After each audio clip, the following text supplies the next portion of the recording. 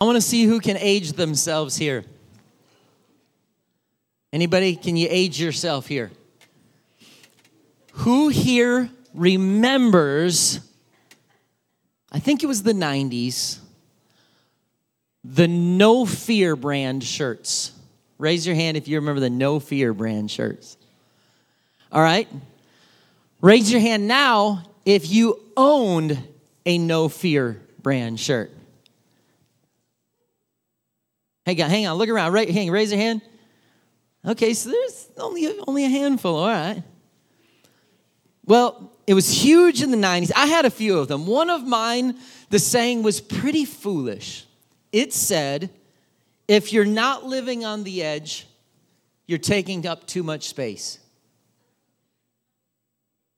That was pretty foolish shirt. I don't want to live on the edge. A great friend of mine in high school, he graduated a year before me. He had a shirt that we all thought was awesome and hilarious at that age, and my parents would never let me get it, and I was just like, why? But then now I have kids, and I would never let them get it. But it said, here, hold my trophy while I kiss your girlfriend.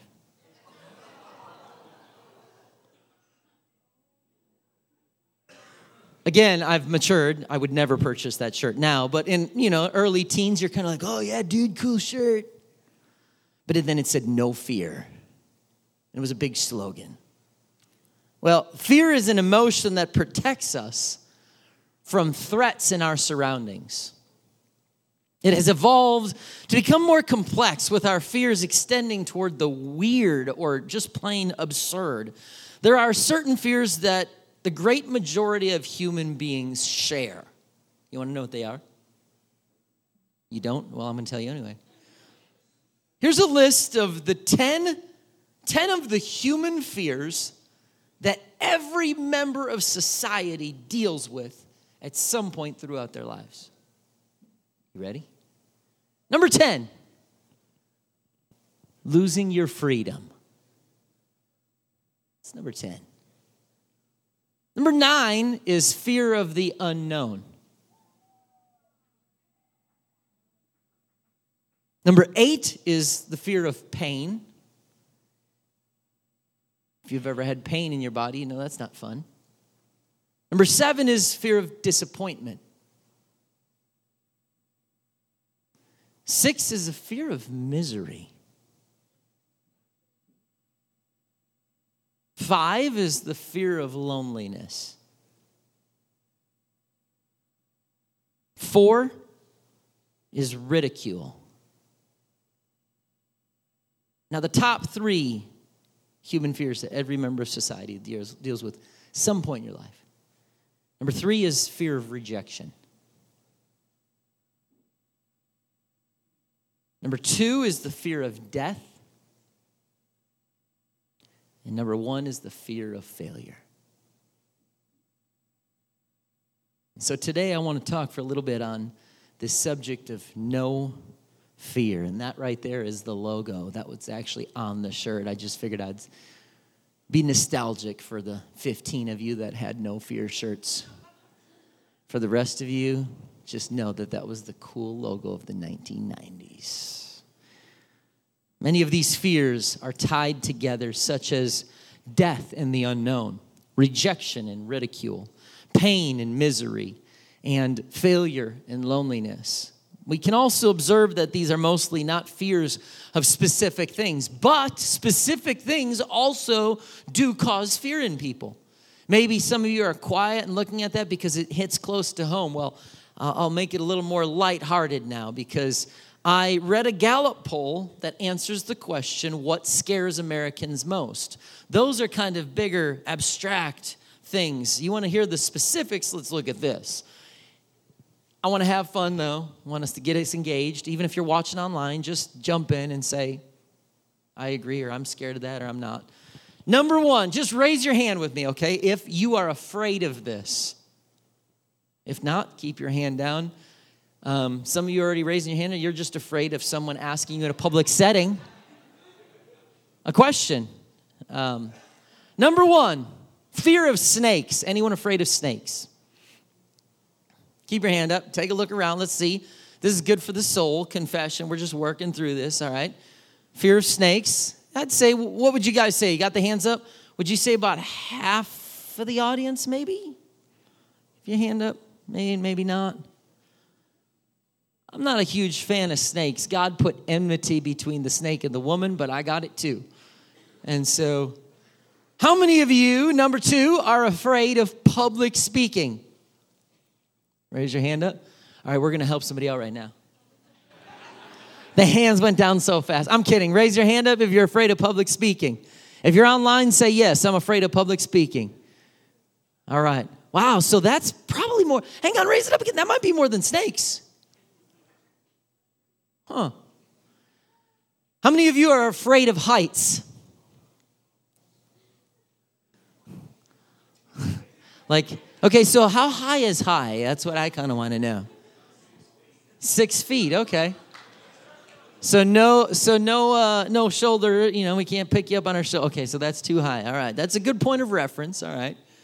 How many of you are afraid of being closed in a small space? So that went down. I feel like that's one of the lower ones. No MRIs for you. It feels weird. I had an MRI, and I went into the machine. It's small, but then they gave me the headphones and let me choose my Christian music. And I have a horrible habit, I guess, that when I fall asleep, I kind of twitch. And so I dozed off in the MRI, and they woke up, and they were mad at me because they had to start the thing over because I guess I dozed off, and my body was twitching. And how many of you have a fear, number 5, of spiders? All right. Okay. So maybe, but if you're a fear of spiders, are you willing to get close to see if they're alive or dead? Okay. Okay. How many of you are afraid of needles and shots?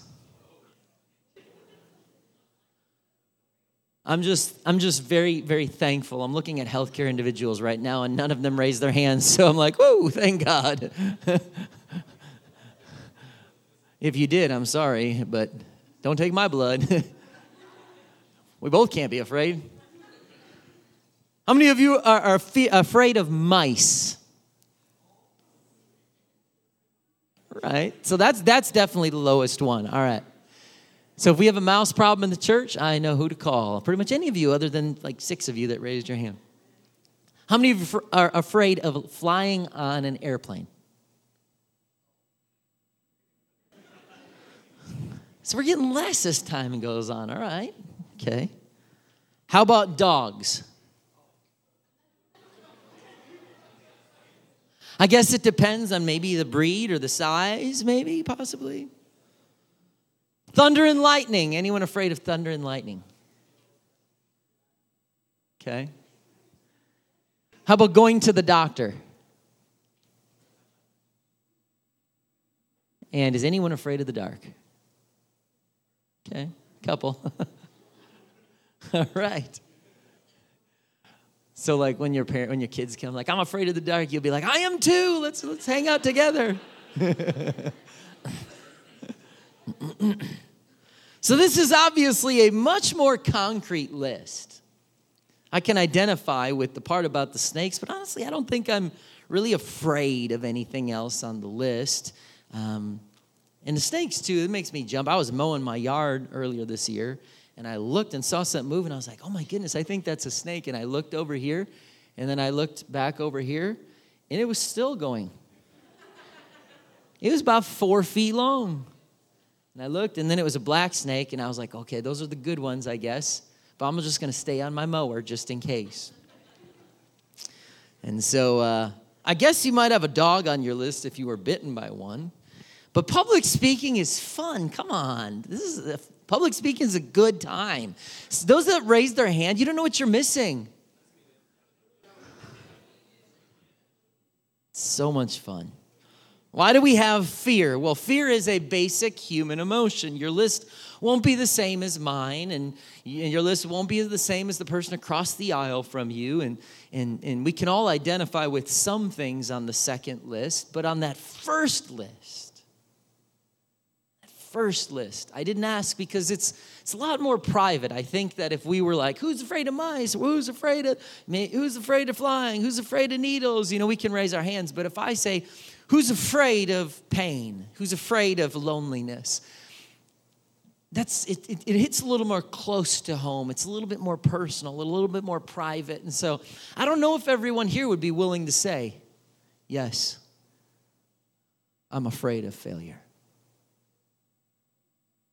But you look at this list: losing your freedom, the unknown, pain, disappointment, misery, loneliness, rejection, ridicule, death, failure. Those are very real things that I would probably venture to say that every one of us has experienced something on that list of 10 things.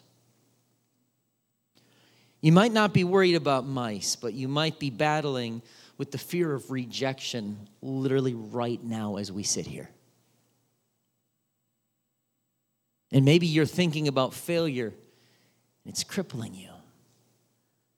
I'm not surprised that fear of failure comes at the top for so many people. How frustrating it would be to feel like you've wasted your short journey on planet Earth. It's a terrible thing to conclude that your life was, it was a bust, or because it didn't turn out the way you had hoped it would turn out. Somewhere in our thinking, God has to figure into the equation. There must be a reason that the Bible tells us in various ways and in various places. It says, fear not, hundreds of times throughout Scripture. Now, to me, if I'm reading, fear not, fear not, fear not, fear not, fear not, hundreds of times, chances are that humans throughout all of time have obviously dealt with fear. Why else would God say, fear not, fear not, fear not, over and over and over again? Because it's a basic human emotion that many of us constantly live with, in this grip of fear, worry, anxiety.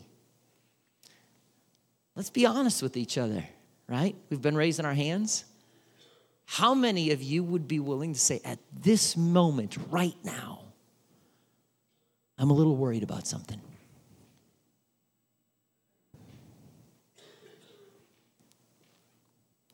Because there's something that sometimes it'll consume our minds and it causes anxiety and fear and frustration. And if humans, if it didn't wrestle with it, God wouldn't have dealt with it. But he says these things because throughout humanity, we deal with this human emotion.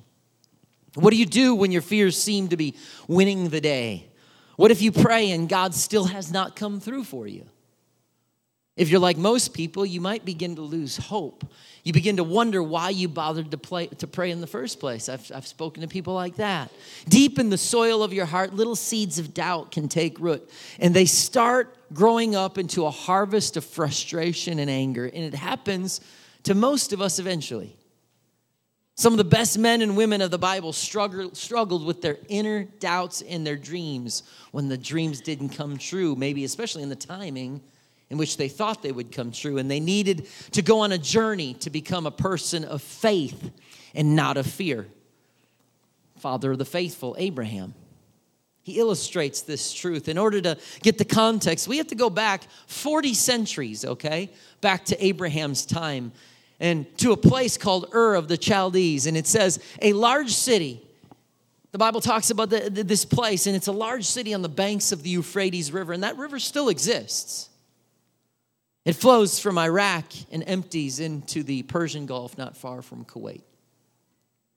Historians tell us that Ur was one of the most important cities of the ancient world. In Abraham's day, perhaps, there was over 250,000 people living in that city.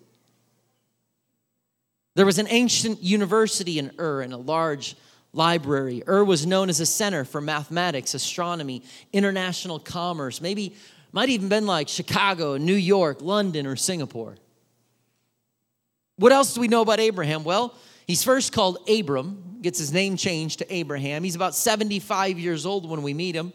And in those days, that would be considered middle-aged. Some of us are like, man, why didn't I live back then? He's a prosperous businessman who's no doubt well known to a lot of people.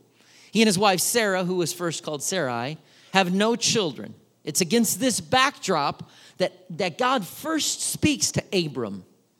In Genesis 12, it says, the Lord says to him, get thee out of thy country and from thy kindred, from thy father's house, unto a land which I will show thee, and I will make of thee a great nation, and I will bless thee, and I will make thy name great, and thou shalt be a blessing. By the way, God, speaking of CFC, God doesn't bless you to not bless someone else.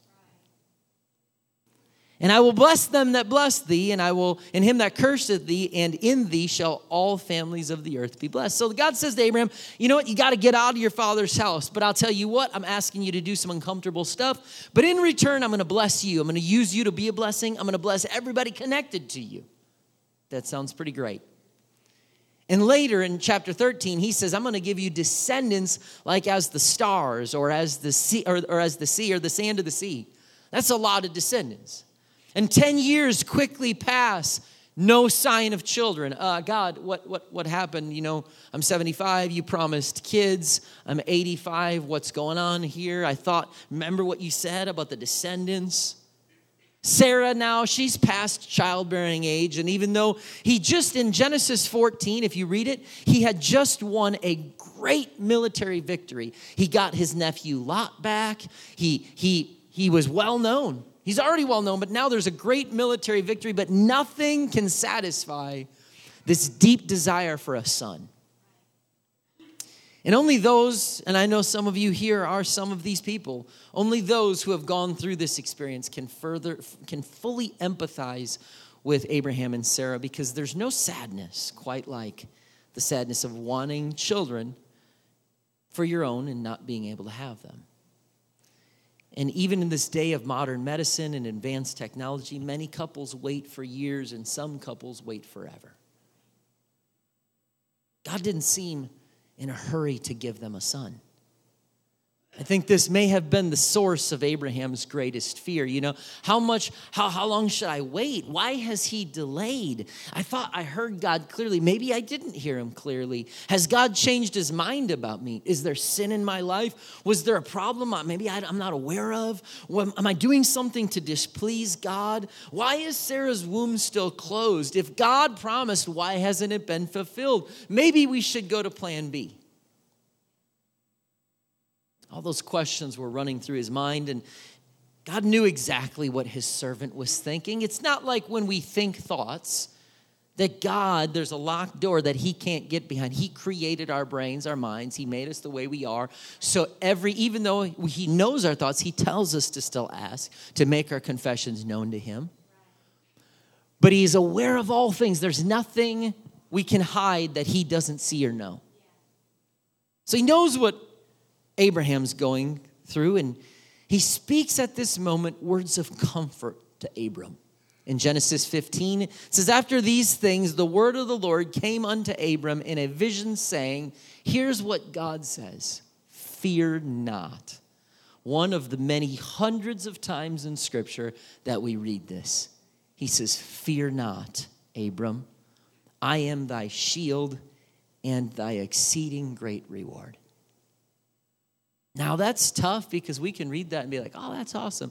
But at the end of the day, even when God speaks, Abram still goes, yes, great, but I still want a son. But God has to tell him, Abram, don't live in fear. I'm a shield. I'm your shield. And I'm your great, exceeding great reward. There are at least 4 reasons why Abram could have doubted God's promise of a son. Number 1, well, I'm too old. Number 2, many years have passed since the promise had been given. Maybe it's changed. 3, nothing like this had ever happened before. So it looks at precedent. If God hasn't done it before, he probably is not going to do it for me now. And 4, Sarah also doubted God's promise. And so, you ever live in a house where you think one thing, your spouse might think another? That can be difficult. When you think about it, there's no reason to believe.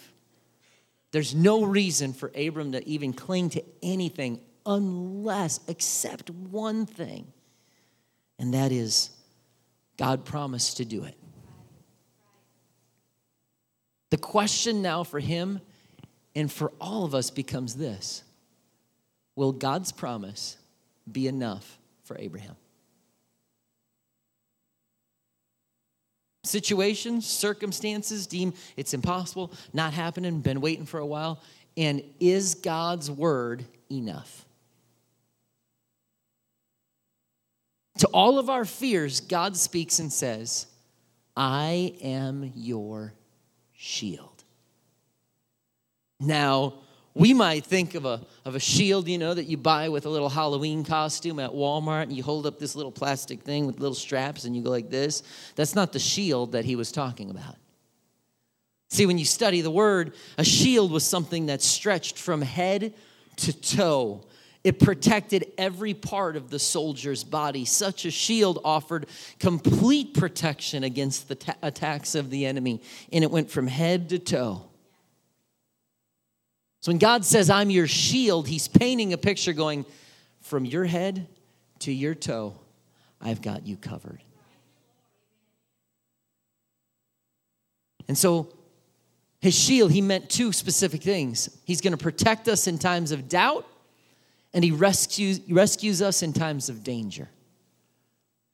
Note that God does not say, I will give you a shield. That would have been pretty cool too. Hey, when you go into battle and spiritual battle, and when you're fighting fear, I'm going to give you a shield, and it'll be protection for you. That would be nice. Thank you, God, for that. But he does not say that. He says, I am your shield. I'm not giving you a shield. He's not sending someone else into your situation. He's saying, I personally am coming into your situation, and will be the covering that you need. He says that shield, see, when you look at this, then when he says, God says, I'm your shield, which means we have a shield that's omnipotent, universal, eternal. This shield cannot be defeated. It's as strong as God himself. We could not be in a better position. Who can defeat God as our shield? The great message is certainly clear. If God is your shield, no fear. No fear never came out with that shirt. No fear. If God is your shield, no fear. Maybe no fear can make a comeback with that one. Remember this. Someone, please remember this. Nothing can touch you or harm you without God's permission. There's no situation that you're facing, you have faced, you're going to be facing. We all, at some point, many of you raised your hands. I'm worried about something right now. Something is on my mind right now. Some of you did not. You might have been worried about something 2 months ago, 2 years ago. But at some point, I don't care how big and spiritual you think you are, everyone is going to go through something that causes just a little bit of anxiety and worry, and you have to take it to the Lord. And you can say, well, no, not, I trust God. Listen, trust is built when you work through these things. And so there's going to be times where you'll go, I'm a little worried about that. I'm a little worried about the outcome. I'm worried about where it's going to lead and what's going to happen. And these things will happen. But what we need to step back and say sometimes is, hang on.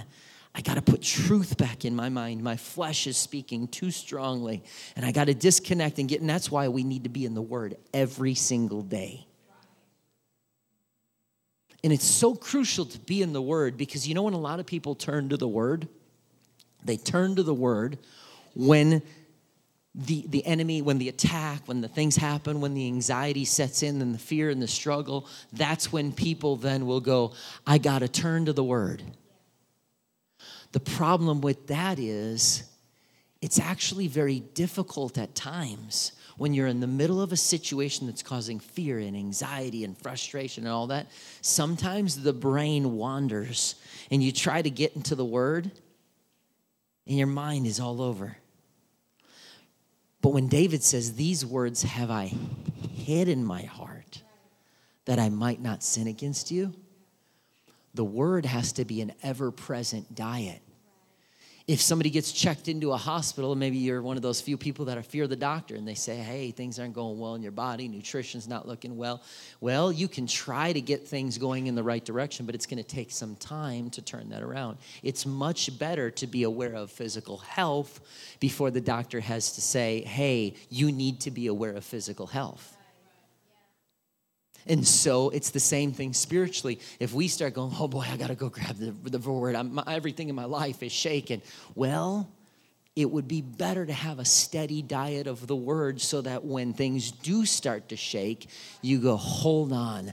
I've hid these words in my heart, and God said this, and God said that, and God spoke this. And I start to cling to that because it's already been hidden here. And so when God speaks these things, he's going, listen, you don't have, we have to remember, he said, fear not hundreds of times. So no matter what I'm facing, I know it's challenging and frustrating. It's causing anxiety and fear. But I can step back and go, hang on. God does not, nothing can touch my family without God's permission. Nothing can touch my life without God's permission. Guess what? That means no cancer, bankruptcy, theft, physical disability, loss of job, terrible accident, death of a child, 1,000 other sorrows cannot touch. Now, am I saying you don't ever have to ever worry about those things if you serve God? I did not say that. But I said nothing can touch you without God's permission. Devil had to go to God and say, yeah, look at your servant Job. He could not go to Job without first conversing with God about it. Certainly Job went through some stuff. Christians are not immune to sadness. What happens to others happens to us. People will always say the rain falls on the just and the unjust. It's talking about opportunities for salvation, and we've just preached that a whole bunch of different ways. It's not even, just reread it. The difference is we know God protects us from harm so that nothing can touch us that does not first pass through his hands of love. That knowledge doesn't mean that I will not weep and I will not suffer, because I have and I will. But it's the basis for the statement in 1 Thessalonians 4:13 that says, we sorrow, but not as those who have no hope. There's going to be moments of sorrow in your journey with Christ. But you have hope. Others do not.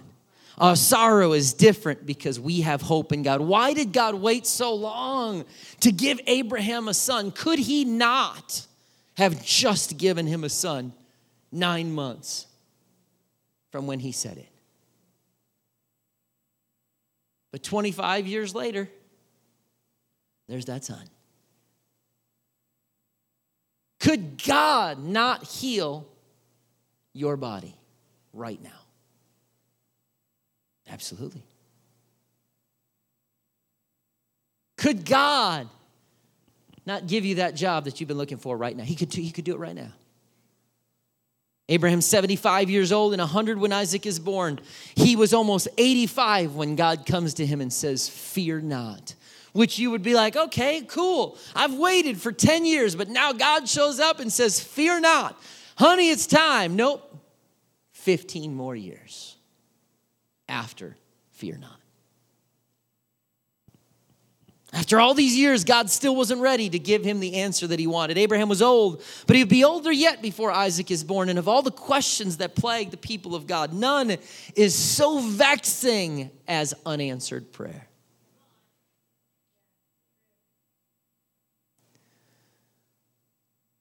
And any preacher that stands up and says, I'll tell you right now why God doesn't answer prayer, whatever comes next is just a theory.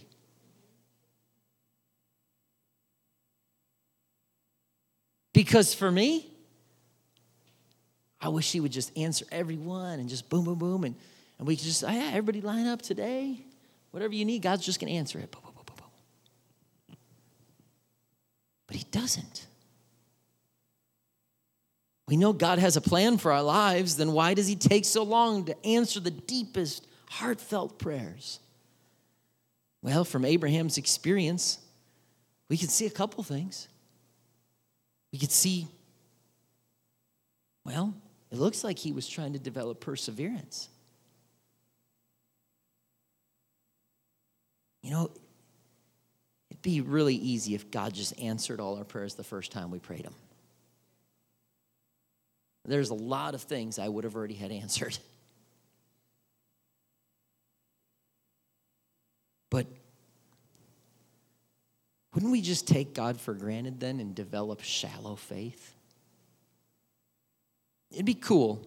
I think we'd love the idea of just him, just like the little genie bottle. I am asking today. We get 3 a week, and so then, man, we'd be packed out next Sunday because we have a little genie bottle where you just rub it, and God answers everybody's prayers. But that wouldn't be people who walk by faith and not by sight.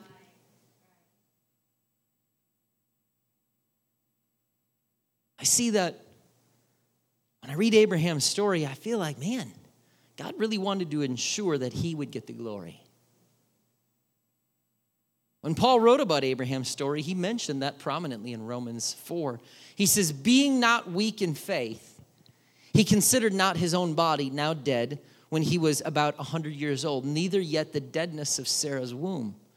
He staggered not at the promise of God through unbelief, but was strong in faith, giving glory to God. Whoa. We just fly past this letter to the Romans that Paul writes, and I think that the key to our walk with God might be found in this verse. He staggered not. God gave him a promise. If you're like me, if God gives me a promise, I want to walk to this altar today, and before I push those back doors open, I want the promise answered. I mean, you promised it. Let's go. I'm going to drop my knee here. By the time I hit back there, I'm going to be like, yeah, and I'll give you the glory, God. You ever do that? Oh, yes, Lord. Just answer this. I promise I'll give you the glory. Because we're trying to like convince him, like, you can trust me with your promises. I promise that your promise is safe with me.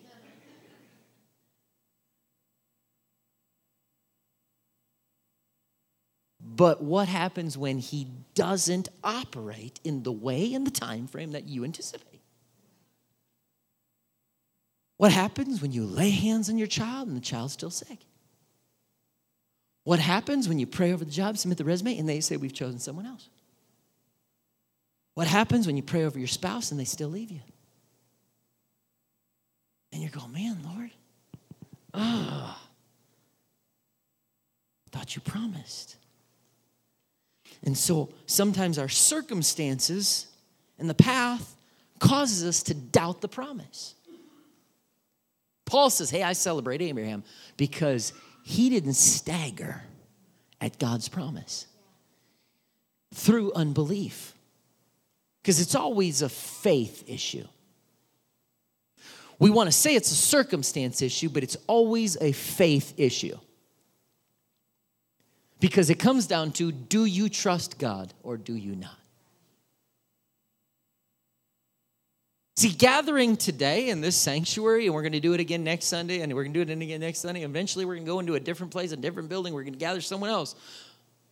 But what it comes down to is the theme never changes. We're not just gathering in a building, in a facility to hear good music and pray, and wow, that was neat today. That was a good message. That was a good thought.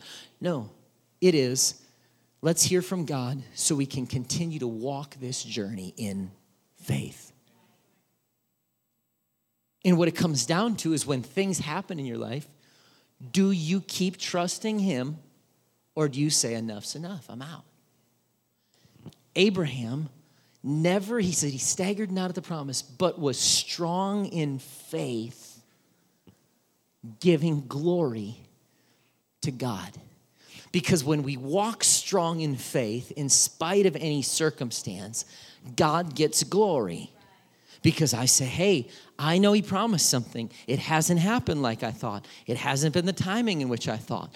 But yet I will praise him. I will walk faithfully. I will walk in faith, not by sight. And so people can write about him hundreds and hundreds of years after the time going, hey, let's celebrate this guy because he didn't stagger in unbelief, but he walked by faith and God got the glory. And being fully persuaded, verse 21, that what he had promised, he was also able to perform. He walked going, God, you said it. I know you can do this. I'm positive you can do this. I'm not going to worry and wonder. I'm going to walk by faith. Does flesh get discouraged? Does flesh wonder? Does flesh go through moments of fear and anxiety? Yes, but where fear and anxiety can be killed is at an altar and in the Word. And so we got to keep going back to the Word. We got to keep going back to an altar. We got to keep going, Lord, I'm not going to let circumstance dictate my journey. And not only did Abraham have to wait 25 years for an answer, but he also had to suffer the humiliation of his own failed schemes. When him and Sarah were like, yeah, sleep with the handmaiden. That sounds like a good idea. And now they got issues. That was a short-sighted attempt to help God out, and it backfired and brought sadness and heartache to everyone involved. Believe me, there's been times over the last 4 years in this campaign, I've tried to help God out. And I've had some good ideas, but not God ideas. And so I've had to say, wait, no, this is not it. God often delays his answers, so we'll have plenty of opportunities to fail using our own resources. Only then does God act, but when he does, he demonstrates, I alone am responsible. And so this deepens our trust in God. I think that's why Hebrews 11 gives more space to Abraham's story than any other Old Testament hero. You ever catch that? Hebrews 11, Hall of Faith. Abraham gets more written about him than any other Old Testament hero. He's the prominent man of faith in the Bible. When we read his story, I don't think he would be the prominent man of faith. If 75, he got a promise, and 76, they had a baby. Because faith is built on the journey. If Abraham had to wait, it should not surprise us that we are often going to have to wait. Why? Because God cares more about developing you than he does just answering your prayer.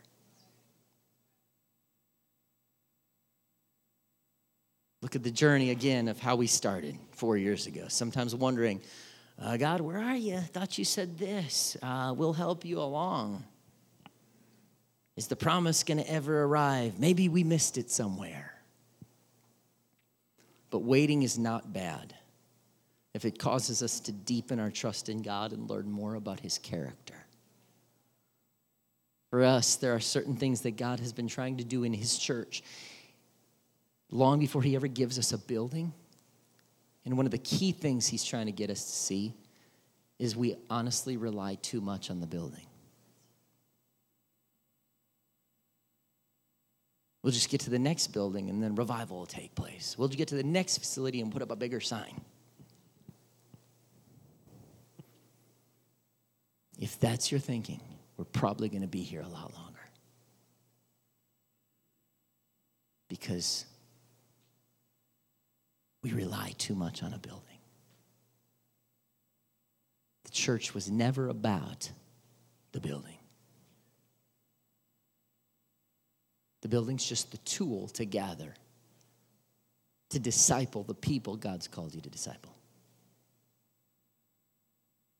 But in American culture, the church has become the building where we go to be fed and be taken care of, and our kids are taken care of, and it becomes a buffet. And God says, I've called you to go make disciples. The place you gather is simply a tool to do what I've called you to do. And God's been speaking to us these same things, that speaking to us who have come and gone thousands, just like those who have gone thousands of years before us. God's answer to fear is not an argument or a formula. It's a person. At least that's what he said to Abraham in 15:1, where he says, "Fear not, Abram, I am thy shield and thy exceeding great reward." When you reach moments of your life where you're going, where are you? Why isn't this being answered? I don't understand this part of the journey. I thought you spoke. Am I doing something wrong? And you start to fear God. Well, why? Is this all in vain? Don't let your faith be shaken in the journey. If he promised something, he's saying, don't worry about it. I'm not giving you a shield. I am your shield. That's what David said in the 34th Psalm. Listen to these words. I don't normally read a whole part of a psalm, but listen to this. This is such beautiful, powerful words. Psalm 34, verse 4, or the fourth verse, it says, I prayed to the Lord, and he answered me. He freed me from all my fears. To be freed from something tells me that that was not necessarily God's will. God doesn't free me from, he didn't say, I freed you from water baptism. I freed you from my anointing. When you're freed from something, it's something that had you bound, that you were being held captive to. And so God needs to step in and free. So he says, hey, I was praying, and God freed me from my fears, because God's will for your life is not living in anxiety and fear. It might be normal. We're all raising our hands and we're open with it. But in all our openness as human beings, which I appreciate our transparency, just because the majority of us raise our hands does not mean that now that's okay. That means we all need Jesus. We all need this message, because he's saying, I want to free you from living in fear and anxiety. That's not my will for your life. And so he says, I took it to God, and he freed me from all my fears. Verse 5, those who look to him for help will be radiant with joy. No shadow of shame will darken their face. You ever talk to someone who just radiates joy? Typically, the person who is radiating joy is not radiating joy and then going, dear God, I don't know where tomorrow's going to bring. Lord, I don't even know if I'm going to have a job in the morning. My kids are unhealthy. The church, we don't even know where we're going. My God, help us. That's not a person that's radiating joy. In my desperation, I prayed. Thank God that he's willing to admit there's sometimes we get desperate. In my desperation, I prayed, and the Lord listened. He saved me from all my troubles. For the angel of the Lord is a guard, and he surrounds and defends all who fear him. When we turn our fear from things beyond our control and instead begin to fear the Lord, different meaning there. Fear means a reverence, a respect, a holy awe. He then will surround and defend us. Wow, that sounds, as David's writing this, I'm going, hang on. That sounds so much like the shield that he's promised Abraham. He said, Abram, he said, listen, I'm going to be your shield. I'm going to surround you head to toe. Ain't nothing going to touch you. And then you got the psalmist writing going, you know what? I took in desperation, I cried out to God, and the angel of the Lord, just someone got to guard you. I'm going to defend you. Verse 8, taste and see that the Lord is good. Oh, the joys of those who take refuge in him. For fear the Lord. Don't fear. He says, fear not about other things, but fear the Lord. You, his godly people, for those who fear him will have all they need. Even strong young lions sometimes go hungry, but those who trust in the Lord will lack no good thing. Listen to the promises. You just might want to write down in your Bible or put it in your notes app right now. Read Psalm 34 when I'm stressed out. He says, does anyone want to live a life that is long and prosperous? Then keep your tongue from speaking evil and your lips from telling lies. If you're going to live a prosperous life, a lot of it is in the way you speak. He says, turn away from evil and do good. Search for peace and work to maintain it. Don't be somebody that's always causing drama. It's not good for you, the church, or anyone else in the world. God's saying, work for peace. And he says, the eyes of the Lord watch over those who do right. His ears are open to their cries for help. But the Lord turns his face against those who do evil. He will erase their memory from the earth. The Lord hears his people when they call to him for help. He rescues them from all their troubles. The Lord is close to the brokenhearted. Are you brokenhearted today? You might be closer to God right now than any other moment of your life. I don't want to live brokenhearted. Sometimes that broken heart is what causes you to just go, God, I got to just get right up close to you. Because your word says you're close to the brokenhearted. And he rescues those whose spirits are crushed. If your spirit is crushed and your heart is broken, it's not the time to leave the church, quit the ministry, go somewhere else, walk away from God. This is the stop in the journey where God says, shh, be still, and know I am God. Fear not, I am your shield. Just come close. You're brokenhearted. Your spirit's crushed. But now's the time. I'm going to just pull you in right next to me. And this is just going to be one phase of the journey. One that your flesh wants to skip over. But I see down the path, and your spirit and your soul need this development. Because I'm about to make you a great nation. I'm going to bless them that bless you. I'm going to curse them that curse you. And all nations of the earth will be blessed. There's going to be a lot given to you and to your lineage. A nation's going to be born, a promise. But before that happens, there's going to be a period of time where I'm going to build faith in you. I'm going to build faith in your journey. But faith is only built in our response. Because at that moment we can say, forget this. I pray all the time. He's answering our prayers. And I get stuck with this. And I'm bitter. And I'm leaving. And I'm quitting ministry. I'm not doing this. And then my mouth starts to speak bitter things. And God has to go, oh, what I could have done with that vessel. I never want God to look at me and to say, oh, what I could have done with that vessel. I want God to be able to go, oh no, have you considered my servant Gary? Man, that's scary because I certainly don't want what Job got. But I want God to have that level of confidence in me. We can't have a walk with him where we fall off track when the internet doesn't work. Or when I went to get cherry Coke and they were out. God, I serve you and you just can't even bless me with a cherry Coke. I'm like, that's the depth of some Christians' relationship with God.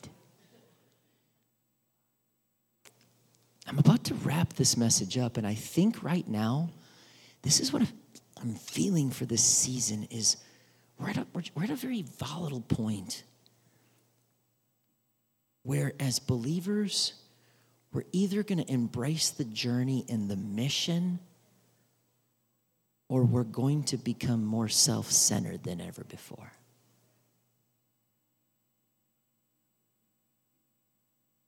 Like my stuff, and don't touch my stuff and my schedule, my family. Like, I don't want to adjust my life for my job and promotions and kids' games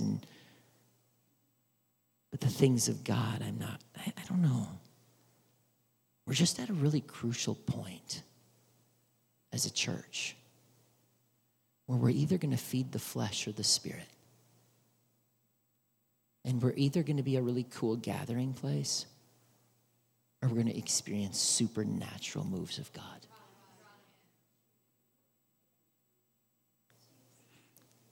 And what it's going to come down to is whether or not we're willing to take the journey and go, God, you spoke it, so I want it. Or we're willing to go, I'll go this far, but not that far. Because if I go past that, it inconveniences me. I'm telling you, I can't stress this, we're at a crucial moment as a church where we're going to step into the dimension of the supernatural, but we cannot do that while walking in the flesh. And so part of the reason you have gone on this journey, part of the reason things have been tough and challenging, the prayers haven't been answered, all these things, is because he's going, oh, I know you can't see what I can see. But in order to get you ready for that, your faith is not yet where it needs to be. And the only way faith is built is through resistance. And in that brokenhearted and that crushed spirit, if you will just come and get right up next to me, humanity pushes away and says, see, he didn't answer the prayer. See, it's no good. See, ministry, I don't even know why I try and do what I do. It's not even worth it. That's what humanity wants to say. But when you feel your flesh doing that, remind yourself you don't walk after the flesh. I'm almost angry right now. And I'm not angry at you, but I'm angry at the spirit. I'm angry at the fact that right now the enemy's trying to get us to where the flesh rules and reigns. And the flesh is what dictates where we go and what we do and when we do it. Right now, God is going, I have a plan and I have promised you things. Are you going to live in fear and anxiety and about your situation and your circumstance? Or are you going to trust me? Are you going to follow the flesh or are you going to follow the spirit? Because the spirit says you promised it. I've been waiting on this promise for 5 years, 10 years, 15 years, 25 years. I'm going to keep walking.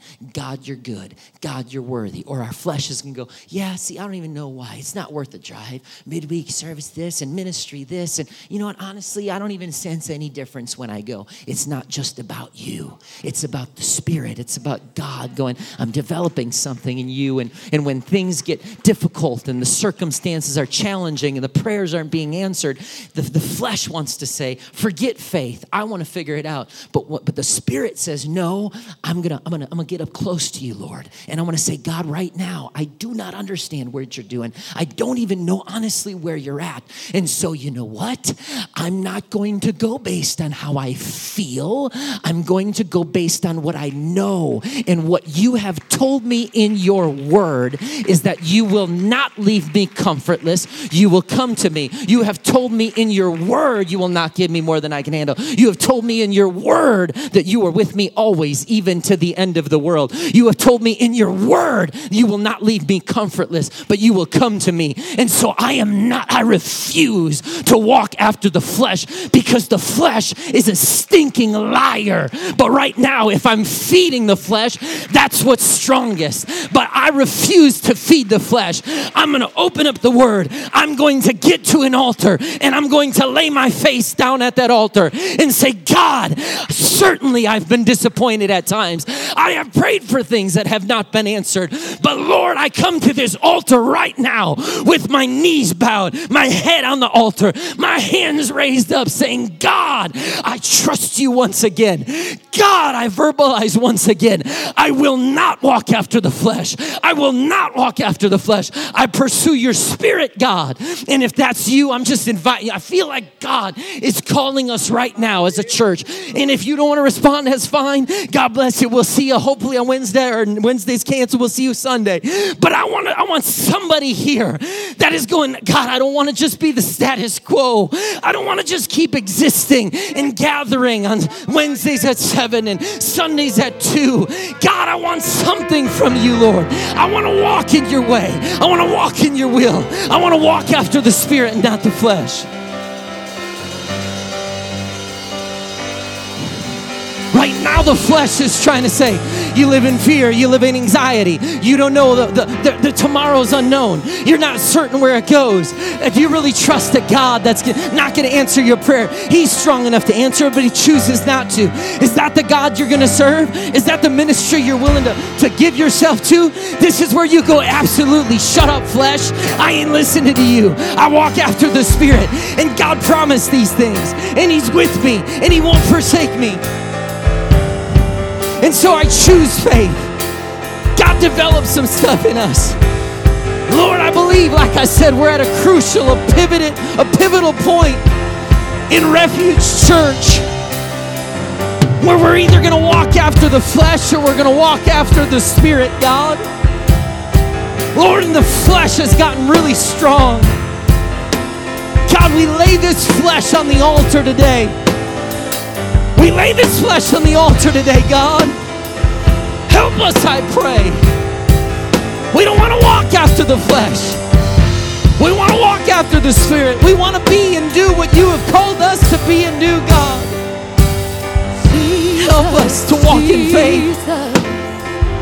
You make the darkness. God, the flesh is so strong. Help us right now to lay it on the altar. You silence